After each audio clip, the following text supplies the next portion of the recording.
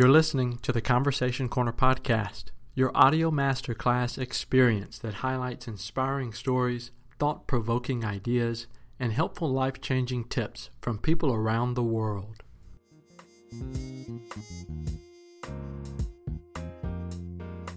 Welcome to M3ETV and the Conversation Corner podcast. We're back again, and I'm your host, Christoph Koran. And boy, do I have a good show for you guys today. I've got the lovely ladies from CE3 Performance Academy. We've got a group on this evening, and I can't wait to hear what they have for us today. So without further ado, I'd just like to ask the group to introduce yourself and tell me a little bit about yourself. My name is Courtney Emanuel. So I played at University of Georgia. I grew up in Houston, Texas, got a scholarship. Played softball there for 4 years. We went to 2 different World Series tournaments, which is the biggest softball tournament that you can, or platform that you can play on. After college, I got my master's in sports management at University of Georgia. And currently I'm a high school coach. So I coach, and then I also run the CE3 Performance Academy with Keani Ramsey, Kirsten Thomas, and Annie Aldretti. And we put this thing together to basically give young girls what we never had when we were coming up through our softball careers and through high school and middle school years, when you kind of are just a lost person trying to find your way in life. Yeah. Who's next up at the batter's plate? Hello, my name's Keani Ramsey. I played my first 2 years of college at Texas Tech University, and then I transferred to the University of North Carolina. I played outfield, I was a slapper, all of that really good stuff. And in July of 2019, I graduated with my degree in exercise and sports science. Then I moved back home to Corpus Christi, and I started working as a PT technician. And right now I am currently pursuing my doctorate in occupational therapy at Texas Women's University in Houston. But along with being a full-time student, I also coach, I teach fitness classes, and I help run camps for organizations, softball teams in the area. Okay. Who's up next? I'll go. I'm Annie Aldretti. I'm originally from California. I played softball at the University of Tennessee for 2 years, and then I ended up transferring to UC Berkeley. I was a catcher, righty power hitter. I'm very fortunate. I grew up in a baseball family, so my whole childhood was baseball. So it's really important to me that we do this CE3 Performance Academy because, like Courtney said, I definitely didn't have any softball role models. I had baseball players, I had my dad and my cousins, but I never really had a true female role model to kind of guide me through life, guide me through college. So I'm super excited to be here. I also got the chance to play on the USA Women's National Team. So that taught me so many different things, especially on the international level of softball. And then I got to travel and play in Italy as well. So I kind of got this whole international softball situation going, as well as college softball in America. So it was a really good concept.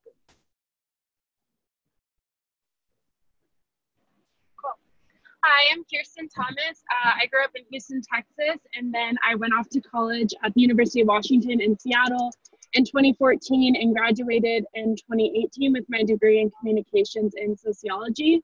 After graduating college, I went to pursue my master's in psychology, which I'm finishing up. I should be graduating in the fall. And then I am a health and fitness instructor out in Salt Lake City. Most of it is online. And then as well as coaching with the CE3 Performance Academy.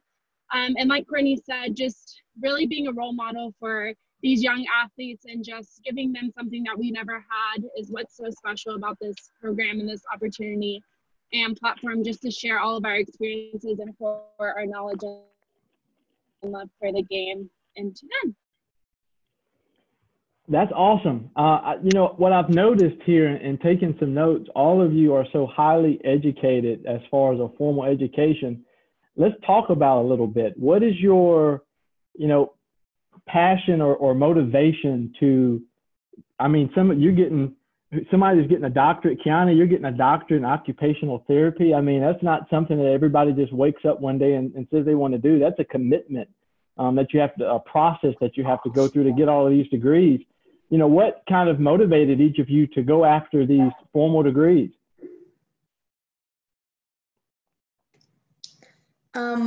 I guess I'll start. Well, for me personally, my inspiration for wanting to pursue higher education outside of undergrad was because of my nephew.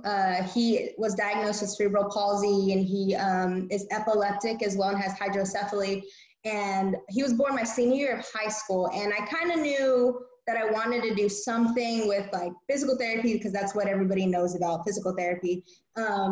But I always knew I wanted to help people in some shape or form. And I know with PT, you can see more athletes and you can see a wider range of clients. And I was really interested with trying to stay around sports as much as possible. But when he was born, and my dad had recently mentioned occupational therapy, and I just kind of did some research, didn't know too much about it, but seeing him for the first time my senior year of high school, and knowing that he now sees a physical therapist, occupational therapist, speech pathologist, all of those clinicians, it really just solidified it for me. Whenever I saw him for the first time, I was like, it's what I need to do. It's my calling, and I can help people like him, whether it's children, whether I end up working with children or the geriatric population, or if I can somehow stay in the athletic realm. It's just, I feel like it's my calling. It's kind of my destiny, which I really like about CE3. We can reach these girls from a young age. And like everybody has been saying, we get to give them the tools that they don't know that they may need for, let's say, the recruiting process or whenever, or what to expect when you get to college. Because I know for me growing up, I committed at a pretty young age, and I know they changed recruiting rules, but if I knew then what I knew now, maybe my outcomes would have been different with how I went about my recruiting process. So we just get to give those experiences to younger girls. That's so true what you said, and that's one of the things that keeps me up at night, is that people don't know what they don't know. And that's so true for our young people today, and they need someone who knows a little bit of something, usually somewhere along their age range, that have been through some of the things that they may be experiencing, to help guide them along their path to success. Do you think, Kiana, you've always, I know you love and enjoy sports, but did you always know you weren't probably going to play sports professionally and you wanted to go more the route you're going now? Or was there something that happened, and it might have been because of your nephew, is there something that happened that made you steer more into that direction? I always knew that I wanted to go into healthcare professions. I didn't necessarily, I did, if I had the chance to, be on the national team and possibly go to the Olympics and play professionally and get drafted and things like that, I definitely would have taken it. But the unfortunate truth about, women's sports, it's not as, well known, or it's not as invested in as male sports. So I feel like for women, it's especially important that you get your education, because we don't necessarily get paid we don't get paid a lot to go and play sports that we love, just because we love it and we're good at what we do. We also need something on the back end, and that happens to be our education. Kirsten, talk to me about going to school and getting your psychology degree. That's so needed in just school systems, period. I mean, counselors, we don't have a lot of those in our school systems. We have a few, but they have, several hundred students. And they see, I remember when I was going to high school myself, I think I saw my counselor twice. And the only time I saw her one-on-one was when I was getting ready to graduate high school. And she was just making sure that I had plans post graduation, whether that be going into the workforce or going to college. So tell me about your pursuit of psychology. Yeah, so I really want to dive into marriage and family therapy, because I personally have seen how strong it is to have both parents in a household and how that really affects a child. So I really want to go into that, and especially working with minorities and really focusing in on that and being like one who is of the same, who can really speak to people of different racial backgrounds and ethnic backgrounds. So I really want to dive into that and just really focus on the household, because that is the starting point for growth, and really just like instilling these values that all of us have as far as pursuing an education and things like that. So I really just want to be that person to speak to other individuals and just really focusing on how to foster a healthy relationship within the home in order to help these young individuals flourish in their next steps of life. People underestimate the importance of parenting and having a two-parent household. So many people in the minority population, especially Black, I came up myself without a father for most of my childhood. And that really plays a role. Single parents do the best that they can, but there are just certain things you can't get from either just a mom or just a dad. And you miss out on that, and you truly suffer from it for the rest of your life. It's so important I think in today's time, young people think of marriage as something that you just kind of do as far as dating. You can get married, and then if it doesn't work out, well, then I'm jumping ship and I'll just try this thing again with kids. And then, you're sacrificing the kids in that situation. You don't really lose anything yourself. I think the kids are the ones that suffer the most, and they will continue to suffer. And what we're seeing today are those kids whose parents didn't work out, or they were born out of wedlock, or they treated the marriage like dating. They weren't committed and serious in it. And now these kids are looking at marriage and saying, either I don't want to get married ever, or I'm just going to wait until I'm 50, to get married. And that's when I want to settle down, so to speak. So marriage and family counseling is so crucial and important in today's society, especially in the minority community. Let's talk a little bit let's go to Annie. Annie talked about playing for was it the Olympics, Annie? So we weren't in the Olympics at the time, but I played on the USA women's national team, and we just did like fishing games and some tournaments and stuff like that. So what was it like meeting people kind of just from everywhere? It was really interesting. Every place and tournament that we went to, we always got to kind of interact with the other teams. We got to do, I think it was one of the teams, they do the haka. I'm sorry, I don't know which country.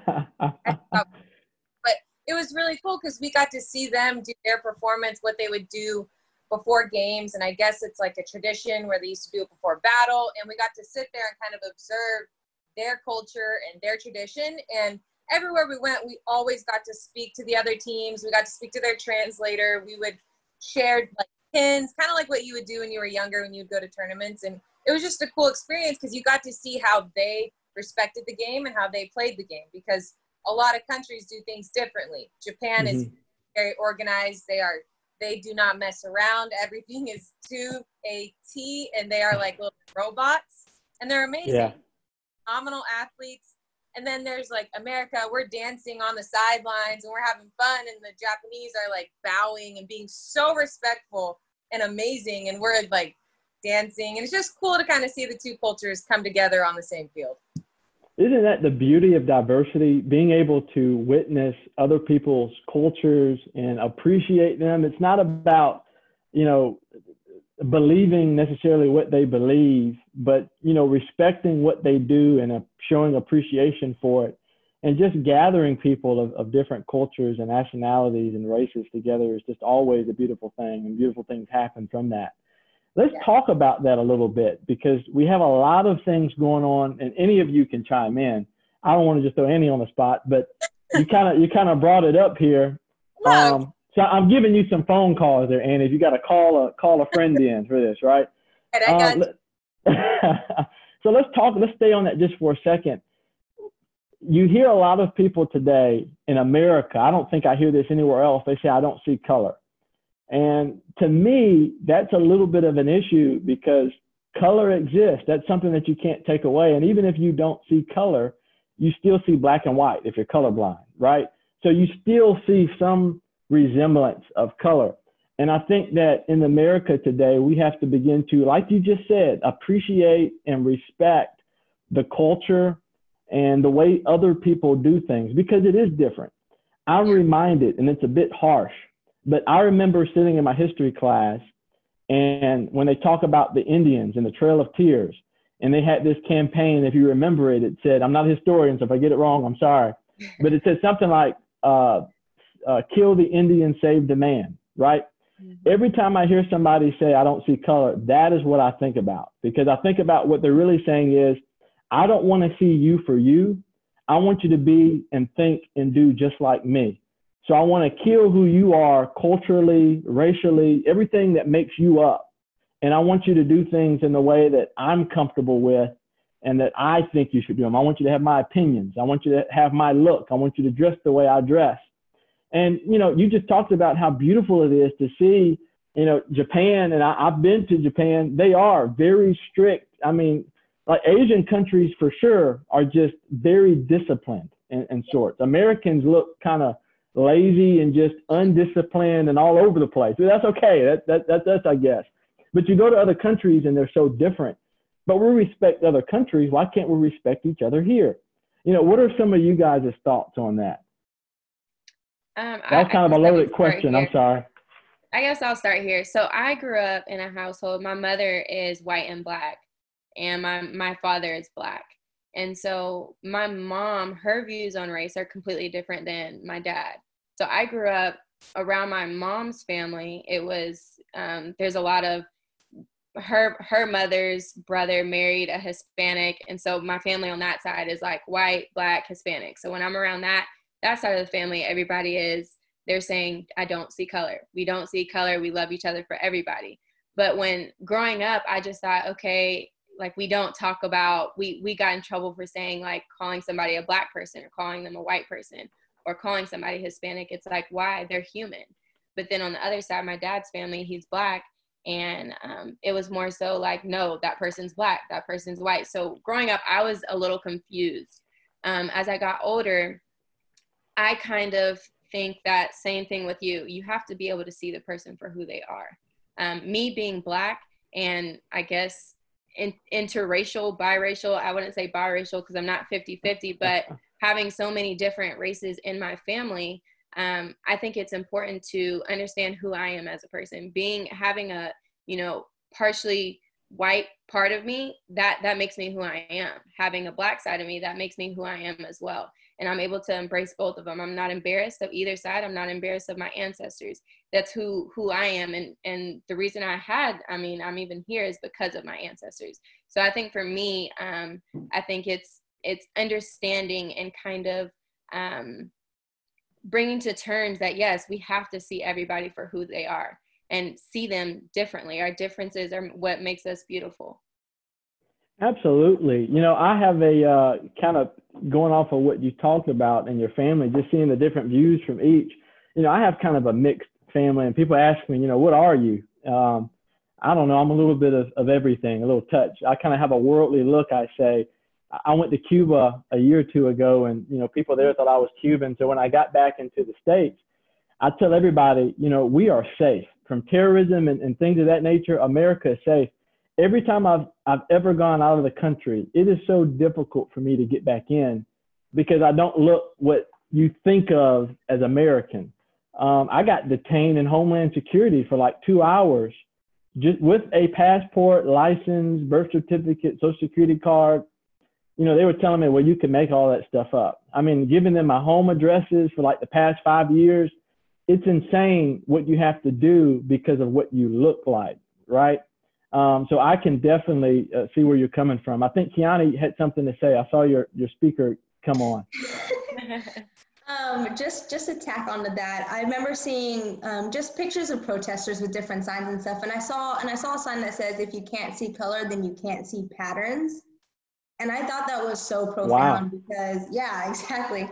Because I too, well, I'm biracial. My dad is black. My mom is from Guam, so I'm half Pacific Islander. But it was confusing growing up because, you know, both of my parents grew up, you know, not very well off, but they made something of themselves. So I was fortunate enough to not have to go through what they went through as children. I grew up in a predominantly white small town, and a large majority of all the people I went to school with are white, and I also live in South Texas. So a pretty good, you know, a percentage of my classmates were Hispanic as well, but I could count on maybe 2 hands how many Black kids were in the school. And it's interesting how people say they don't see color, but I know myself growing up, the one comment I heard the most was, but you don't talk Black, you speak white. Mm-hmm. And that was so confusing growing up because I never understood what constituted speaking like a white person. And my mom had to tell me, she had to teach me that I don't speak like a certain race. I speak properly because that's how my parents both speak. And I speak very grammatically correct and things of that nature. So I definitely had to understand that it is important to see color, but we need to see color. But if somebody decides to see your skin color, but use those negative stereotypes and put those on you, that is not the problem of the person or it's not your problem, it's their issue. That they're seeing that color and their idea of that color is associated with all of these, negative stereotypes, like Black people aren't educated or they're lazy or they all speak with certain slang or whatever and things like that. So I think people need to be able to differentiate between seeing someone's color and then tacking those societal stereotypes on them. Yeah, I kind of just wanted to go off of Kiani. I'm also multiracial. My mother's white and Cuban and my father's African American. So growing up, there was this big struggle between in-group, out-group, like whether I was too white to fit in with the Black kids or too Black to fit in with the white kids. And, you have that a lot. And you have these groups that we decide that you're either Republican or Democrat, or you're white or you're not, or all these different things. And like, we need to have a flexible thinking and break out of those in order to truly see people who they are for who they are, and not like, I don't see color, meaning I don't see you. And we need to find like this barrier, break the barrier, and find a way to integrate like our different interests in a way to not only be stuck to these in-group and out-groups and have to stick to that one way. Like if I associate with this one group, I have to think the exact same way, and that's often how it is. And instead, we rather need to say, okay, like I agree with this part of it. And yes, I do see myself as part of this group, but I disagree with certain things, and be able to be flexible in our thinking and not be so stuck in certain terms of what group we identify with.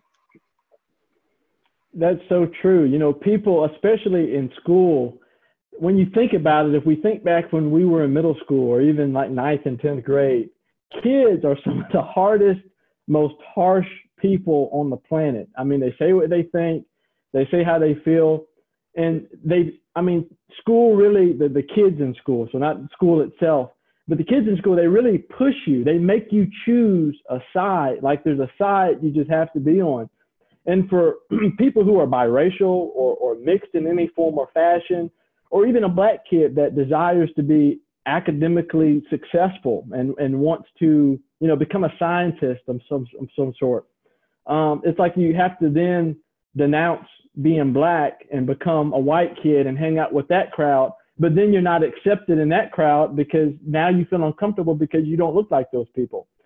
It's easy for them to say they don't see color, but you definitely see it because you can see yourself in the mirror and you're just different. I mean, there's no way around it. And I remember being young, kind of you talk white, or you walk white, and you dress white. Why don't you do it this way? Really, I don't want to be white. I just want to be a Black successful person. I want to be me, and that's it. And kids are bullied in that way.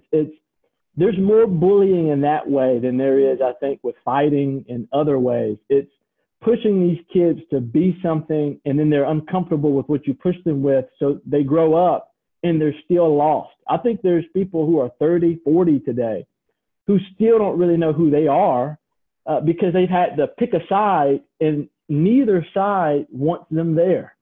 And that is so dangerous in our society today. We just have to let people be who they want to become. You're either a success or you're a failure. I think if you choose something, that's what you choose. And success looks different for everybody, but I think that's a personal thing that we have to come up with. And we have to be open individuals in the world, not even just this country, in our communities, be open to those things, but also stand up for people that we see get we'll call it emotional bullying. They get emotional bullied. Those are really important things. Did you have anything to add, Annie? We kind of went around the world there on you. No. I was just sitting and listening to you guys because, I mean, I'm not Black, as everybody can see here. So, no, but I mean, I think it's definitely really important to hear what you guys are saying. I mean, especially what's going on in our country right now. I'm listening and I'm learning, and I felt so naive when I was young because, like I said, I'm from California. I'm from a good area, but, a lot of my people, I didn't live in a predominantly white area. I'm Italian. I'm actually Sicilian. So in the Italian culture, we're like the lowest of the low anyway. So, Sure. My grandparents, I didn't really grow up in a very privileged area. I had a great life, but, all of my friends were from El Salvador, Mexico. A lot of my friends were Black. A lot of my friends were Filipino. So I grew up in a very diverse area. And then when I went to school at Tennessee, I was kind of like, what the heck? Like, you guys are way far back, dude. Like, you need to wake up. I don't even understand what you're saying right now. Yeah. And it's just great for me to sit back and listen to you guys speak because I was so shocked when I first went to Tennessee. Like, not that I was blind to racism. I just never really saw it firsthand. Like, we were all inclusive. My family's inclusive. My friends are all mixed with 5 different things. Again, California, we got a little bit of everything out here. Yeah. So Yeah. when I went to the South, I was just like, you're really serious about like Black and white, and Black and white don't go together. And I honestly, in college, I dated a Black guy. We went out and we're getting stared at. People are coming up to me like, baby, does your mom know? And I'm like, my mom know what? Like, what are you talking about? And I am so caught off guard. I mean, I was 18 in college. Like, had no idea. Like, what are you talking about? Does my mom know? Like, are your parents okay with you dating a Black guy? Like, are your parents okay with you asking me that question? Are you serious right now? And for me, that was kind of my first taste of it, or just taste of what people could be like. So, I mean, for you guys have lived your whole life having to deal like these girls that keep talking like, we don't talk white, we talk proper. And that was my first experience in the South too. I've heard that. And everyone's like, you talk this way, you talk that way. And then you go to the South and they all got a little bit of a draw to them. So you're like, how can you say so-and-so talks differently than them? They just talk like they're from Knoxville, Tennessee. Like, I just didn't really understand it. So it was good for me to kind of hear you guys and what you guys went through because I have no clue. Can I go off that real fast? Absolutely. Go ahead. So I also went to a school in the South, Georgia, and I grew up in a diverse area. Houston is super, super diverse. Kirsten, we grew up kind of close to each other, played softball against each other. When I went to Georgia for the first time, that was my actual first time dealing with people who did not grow up in a diverse area. I told them about there's a time when I walked into the locker room and that was my first time seeing a Confederate flag. And I was completely shook. I was like, oh my goodness. And there was just so many comments about how Black people and white people, they don't mix. That's huge. Black people don't understand white people don't understand Black people. And I'm like, what are y'all doing here? This doesn't make sense. Like, we can all hang out. Like, all my friend groups are different in high school and in middle school. And so for me, that was something I had to get used to too. And then really just trying to open myself up to my teammates, because a lot of my teammates were from Georgia. And so they did have these views that I wasn't used to. And so I would sit there and I would have conversations with them. And the one thing I would always tell them is, don't ever make a statement if you've never experienced it. Don't ever make a statement. If there's something that you may not understand, ask me a question. I'm not going to get mad. I'm not going to get offended. Ask me a question and we can have this conversation safely. I won't judge you. I won't do anything, but let's have this conversation. And I've had several conversations with teammates, and it's very sad. And like, sometimes it just brings me to tears thinking about some of the views that some of my other teammates used to have. and some of the views that their families had. I love my teammates to death, but it's just like, wow, I can't believe that because of the color of my skin, you look at me differently, or you look at my father differently, or you look at my family differently. And I think that is something that needs to change, definitely. Well, hopefully we can, even starting just from this conversation and as we have our own individual conversations with people, be parts of that change and be change agents in our own communities. I think if we have enough people having these conversations in our communities, we can, in fact, ignite change. I talk to people a lot, down here you talk about whites and blacks being uncomfortable having those conversations. The only time somebody's uncomfortable about having a conversation is when they feel like they have to defend themselves. Mm-hmm. And that's the issue. You just said they were talking about, whites don't understand blacks and blacks don't understand whites. I think most people, racism has gotten better, mm-hmm. but I think most people today maybe not be racist. I think a lot of people are just in the middle. They want equality and good stuff for everybody. They don't want any one particular race to dominate the other. But it's that lukewarm mentality of, even when I see something wrong, I'm not going to say anything about it, that adds gasoline to the fire, that makes it okay for the things that are happening today to happen. It makes sure that racism and the segregation that we have today continue on from generation to generation by not speaking up. People think that by being silent, they're not adding to the issue or taking away from it, but you're actually a component of the problem by not saying something. It's like seeing a kid get bullied and you never say anything to help that kid. Imagine if, just one person stood up for a kid being bullied. Think about what that would do for that kid. They would then know that somebody has their back, that somebody's in their corner, somebody cares, somebody has shown empathy to their issue. But we allow kids to get bullied and they end up having mental health issues. Thank goodness Kirsten's going into psychology because it's needed. I mean, kids are growing up with so many issues and problems that we just pop pills today and think that's going to fix everything. Again, we put Band-Aids on our issues when we need to fix the reason we need the Band-Aid in the first place. And that's with everything: racism in America, mental health issues, bullying in schools. It all boils down to this: how you're mentored and taught, and if you have the opportunity to get mentorship. That's why it's so important for what you guys are doing with CE3 Performance Academy. You're helping athletes, but at the same time, you're helping them figure out life. You're helping them figure out what they want to become. You're helping them find what success means for them. You're giving them a community that they can take part in and hopefully do that for somebody else, bring somebody else into that community. I think we're still tribal people at the end of the day. We're modern, it's 2020, that's great.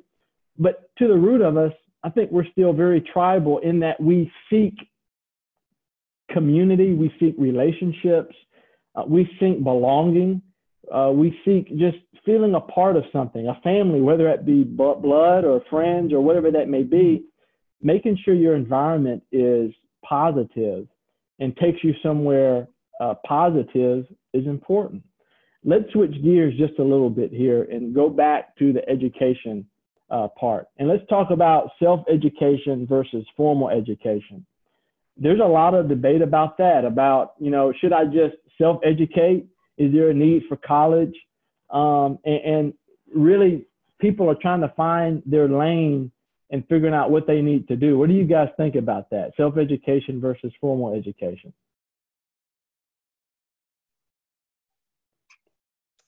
I've actually realized through everything that's going on just how much self-education, or just how far self-education can take you on certain issues. Mm-hmm. I mean, because growing up, you don't learn about Black history, for example, in school. You learn about what they want you to learn and what's going to be on the test. So I know, and I grew up around my mom's side of the family. I did not grow up around my dad's side very much.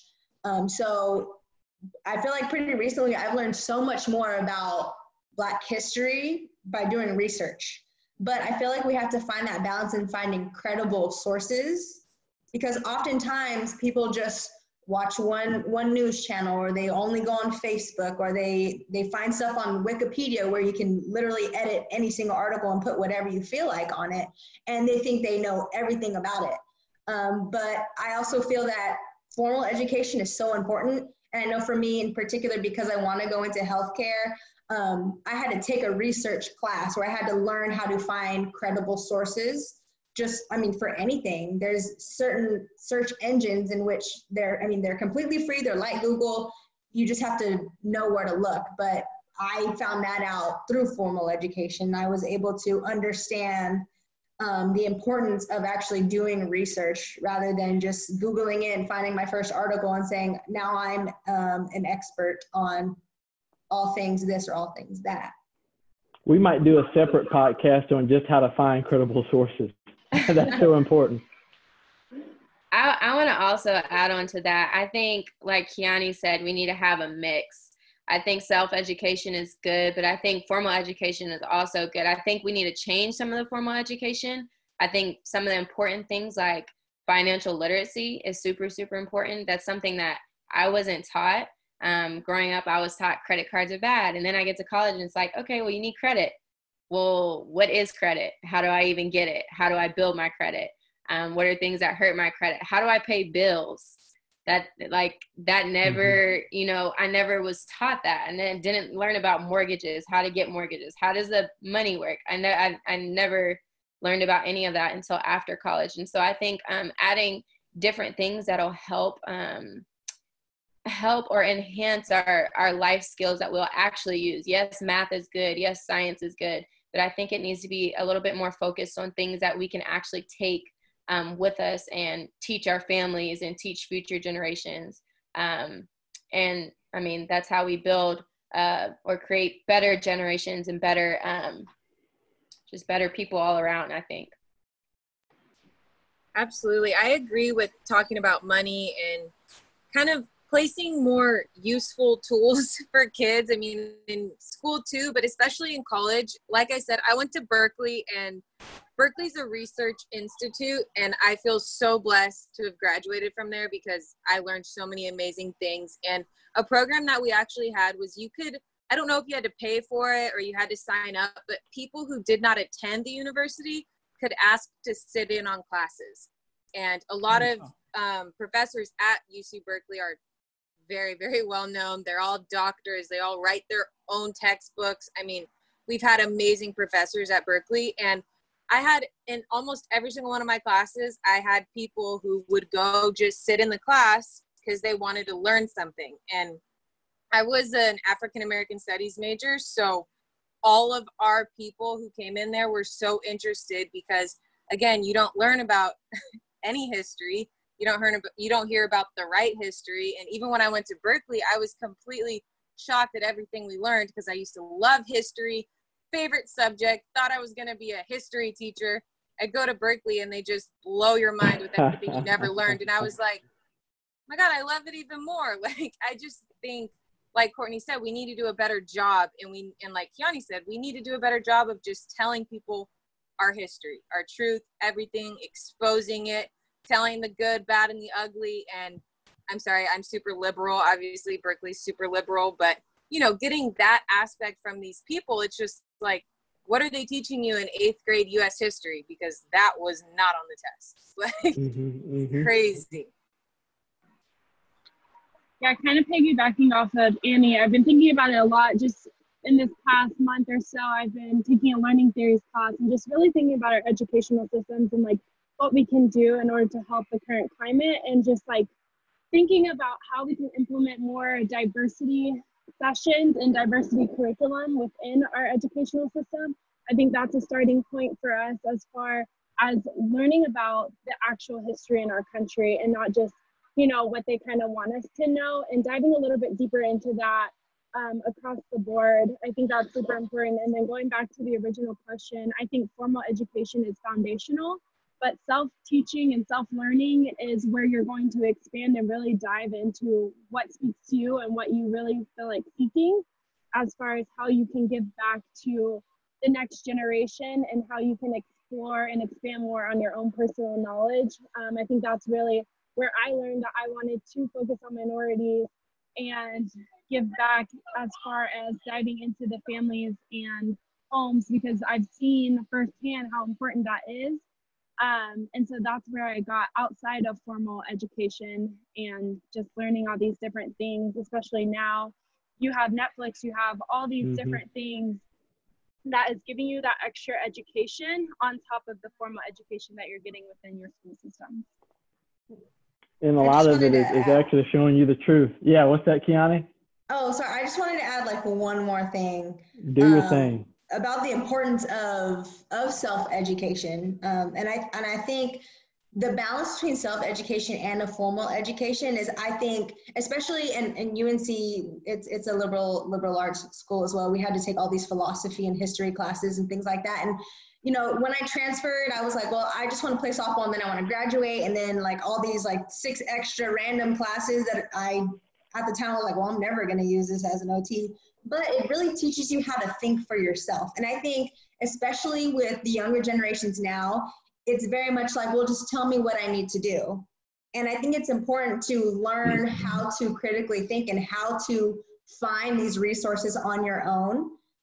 In addition to being taught, you know, key aspects depending on what you want to go into. But I think it's really important to allow yourself to go out on your own and educate yourself on certain topics and find the credible resources so you can become more empowered to then teach others instead of everyone just telling you the answers.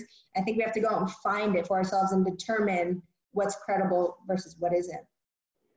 You almost make me fall out of my seat. That is so true right there. You know, I think schools today teach so many of our young people what to think and not how to think. You know, call it brainwashing, call it what you may, but that's essentially what it is. We are, our minds are just so closed that we don't want to seek the truth because we think we're spoon-fed the truth, and we're always looking for someone to tell us what to do, to tell us what to think. You know, what should we do about systemic racism? What should we do about the conversations today? And that's why so many mouths are closed. And we don't want to have those conversations because no one's putting any thought into the solution. And even the way we throw our money, we donate to causes that amplify the problem instead of donating our money and funds to the solution. You know, I think Mark Zuckerberg a couple of years ago donated all these millions of dollars to the school system somewhere up north, and it did nothing. I mean, they looked at what happened with the money. It was millions of dollars, and it literally probably made the school worse because we dump money and we dump this stuff on problems instead of the solution. You know, it's about having a plan. I'm all with, you know, protesting and peaceful protesting, but I think what we've forgotten is, what is the purpose of the protest? Do you go out and protest to show face and then go back home? Or are you protesting to get a meeting because you have a plan to get something done? You know, do you show up with 100 people outside of the White House saying, we're going to sit here until we speak to the president or to the mayor or to the representative or the Congress, whoever it may be. We're going to sit here until someone is willing to hear us out and to review and discuss our plan. I think that's what we have forgotten as young people. And it goes back to what you just said. We're taught what to think, and we're not taught how to critically think and to come up with our own solutions, because every solution, it may be different from community to community, from school to school, from household to household. It's up to us as individuals to, yes, we can get ideas from other people, but we have to critically think for ourselves to do what's best for us. As we begin to kind of wrap up here a little bit, you know, what's one or two things that you would tell a young person that may be in high school or college right now that, you know, maybe they're going through some challenging things or they're watching these things on the news today and they really don't know how to dissect it or to even understand it right now? Because it's just crazy. Most people don't think, you know, they wake up and say, I want to be a racist, or I want to do racist things. I want to do things that offend people, or I want to say something that offends somebody today. I'm naive and optimistic that, you know, hopefully most people don't wake up in that fashion. So what do you tell someone that may be in that middle that is afraid or don't know what to say or what to do right now in these current situations?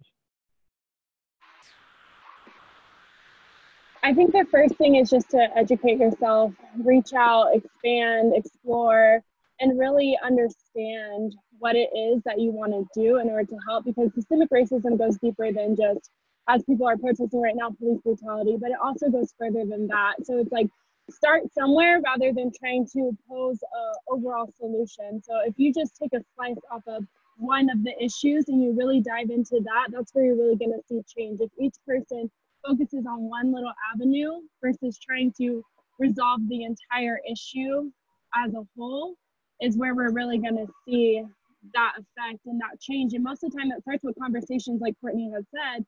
When she was in college, she was just having conversations with people who were close to her or teammates, people who she could really reach and teach.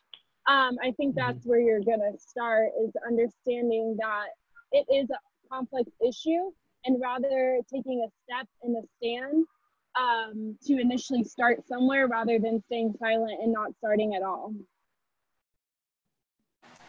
I agree with that on so many levels, just educating yourself and kind of beginning to understand. Like I said, I was so naive my whole life. And then when I got things thrown in my face, I had to learn everything. I had to figure it out. But I think another thing that I would tell somebody if they were confused is just to think about love. And I say this so many times because I'm surrounded by a lot of Christians and a lot of different people around me, and a lot of things that are going on right now in this country. There are a lot of Christians who are kind of on the other side of things, meaning they're not anti-racist. And I want to just tell people love. How do you love? You love unconditionally. You love to understand, and it doesn't matter who or what it is, but you need to love. And if you love, you'll be more willing to understand people. I mean, Courtney's teammates, they loved Courtney. They respected Courtney. They played with her. They grinded with her.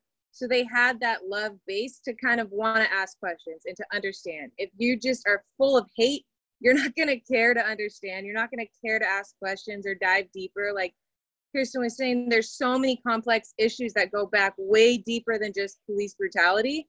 But if you can't even find it in your heart to love, you're going to be less likely to want to understand. So I would just tell kids, love, think about what love means and how could you do that on so many different levels.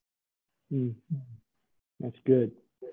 I think Annie hit a huge nail on the head. I saw your head explode over there. Yeah, I was like, yes.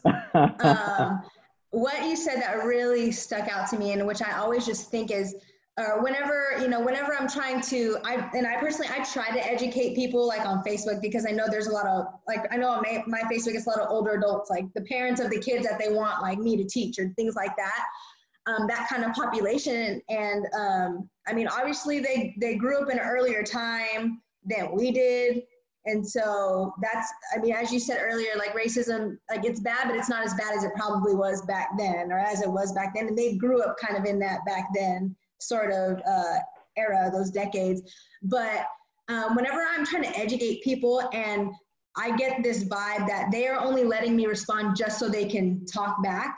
And I think what you hit on the head, Annie, was that people have to figure out for themselves if they want to seek out the information to try to understand, or if they're just finding information so they can use it as a rebuttal, or if they can just use something that you say and just argue it. Like whenever someone sends you this long text message and you respond to like the last sentence instead of, or because you want to argue. I think people have to understand and figure out with themselves that they want to try to understand somebody else's point of view, especially if they are, a non-person of color and they do want to truly be an ally.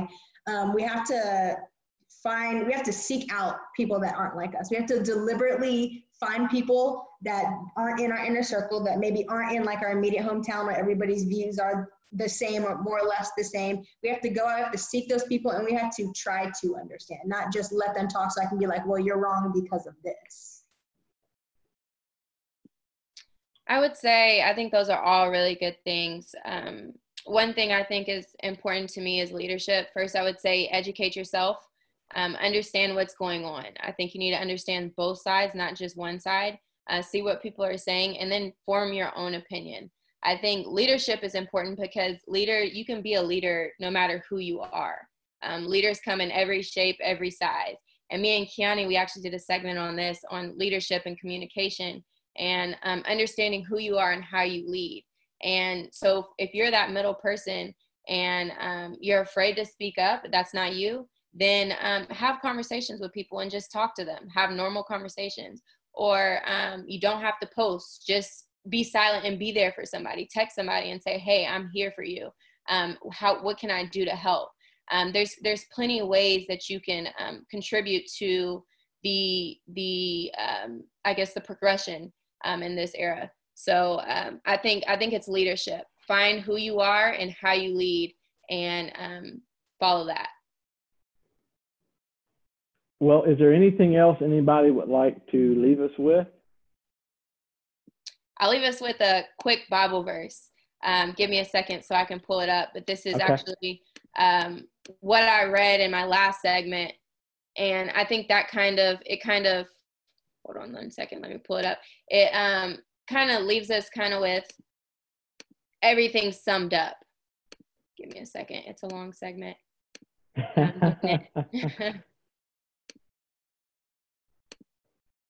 me 1 second.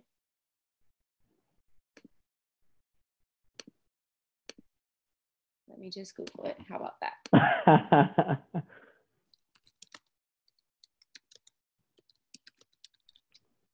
want to make sure I read it word for word. Kiani is just laughing at you right now. No, I have it. I promise you guys. Okay, here it is. I'll just read the last line here. It says, do not repay anyone evil for evil.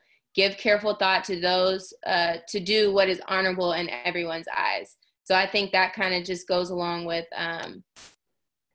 love and loving others, and not repaying evil for evil, but love for evil. That's so key and so true. And what a way to end our chat tonight. Tell us how we can find out more about CE3 Performance Academy. Yeah, sure. So you can actually visit www.ce3performanceacademy.com. We also have a Facebook page, and you can go on there and read more about our mentors. You can read about our individual accomplishments, our accolades, stuff we've accomplished. You can also look at the girls and what they've also accomplished within the academy, and really just dive deeper. If you want more information, you can DM us. Any one of us would be happy to speak with you about becoming a mentor for your child.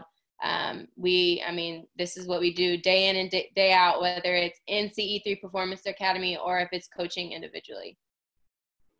Thank you, ladies. Mission 3E family, Conversation Corner podcast family. If you did not get a nugget from Miss Kiani, Courtney, Annie, and Kirsten tonight, you need to re-listen to this thing, because they dropped too many bars and nuggets tonight for you. This concludes our segment tonight. I'll see you on the other side. Thank you, ladies. Thank you. Thank you. Thank you so much. Hey guys, thank you so much for listening today. But I need you to do 3 very important things right now. Number 1, subscribe, rate, and review this podcast. Number 2, share this episode with someone who would benefit from it. Number 3, go to mission3e.com and make a charitable contribution to support what we do. And always remember, together, we can make the world a better place, one conversation at a time.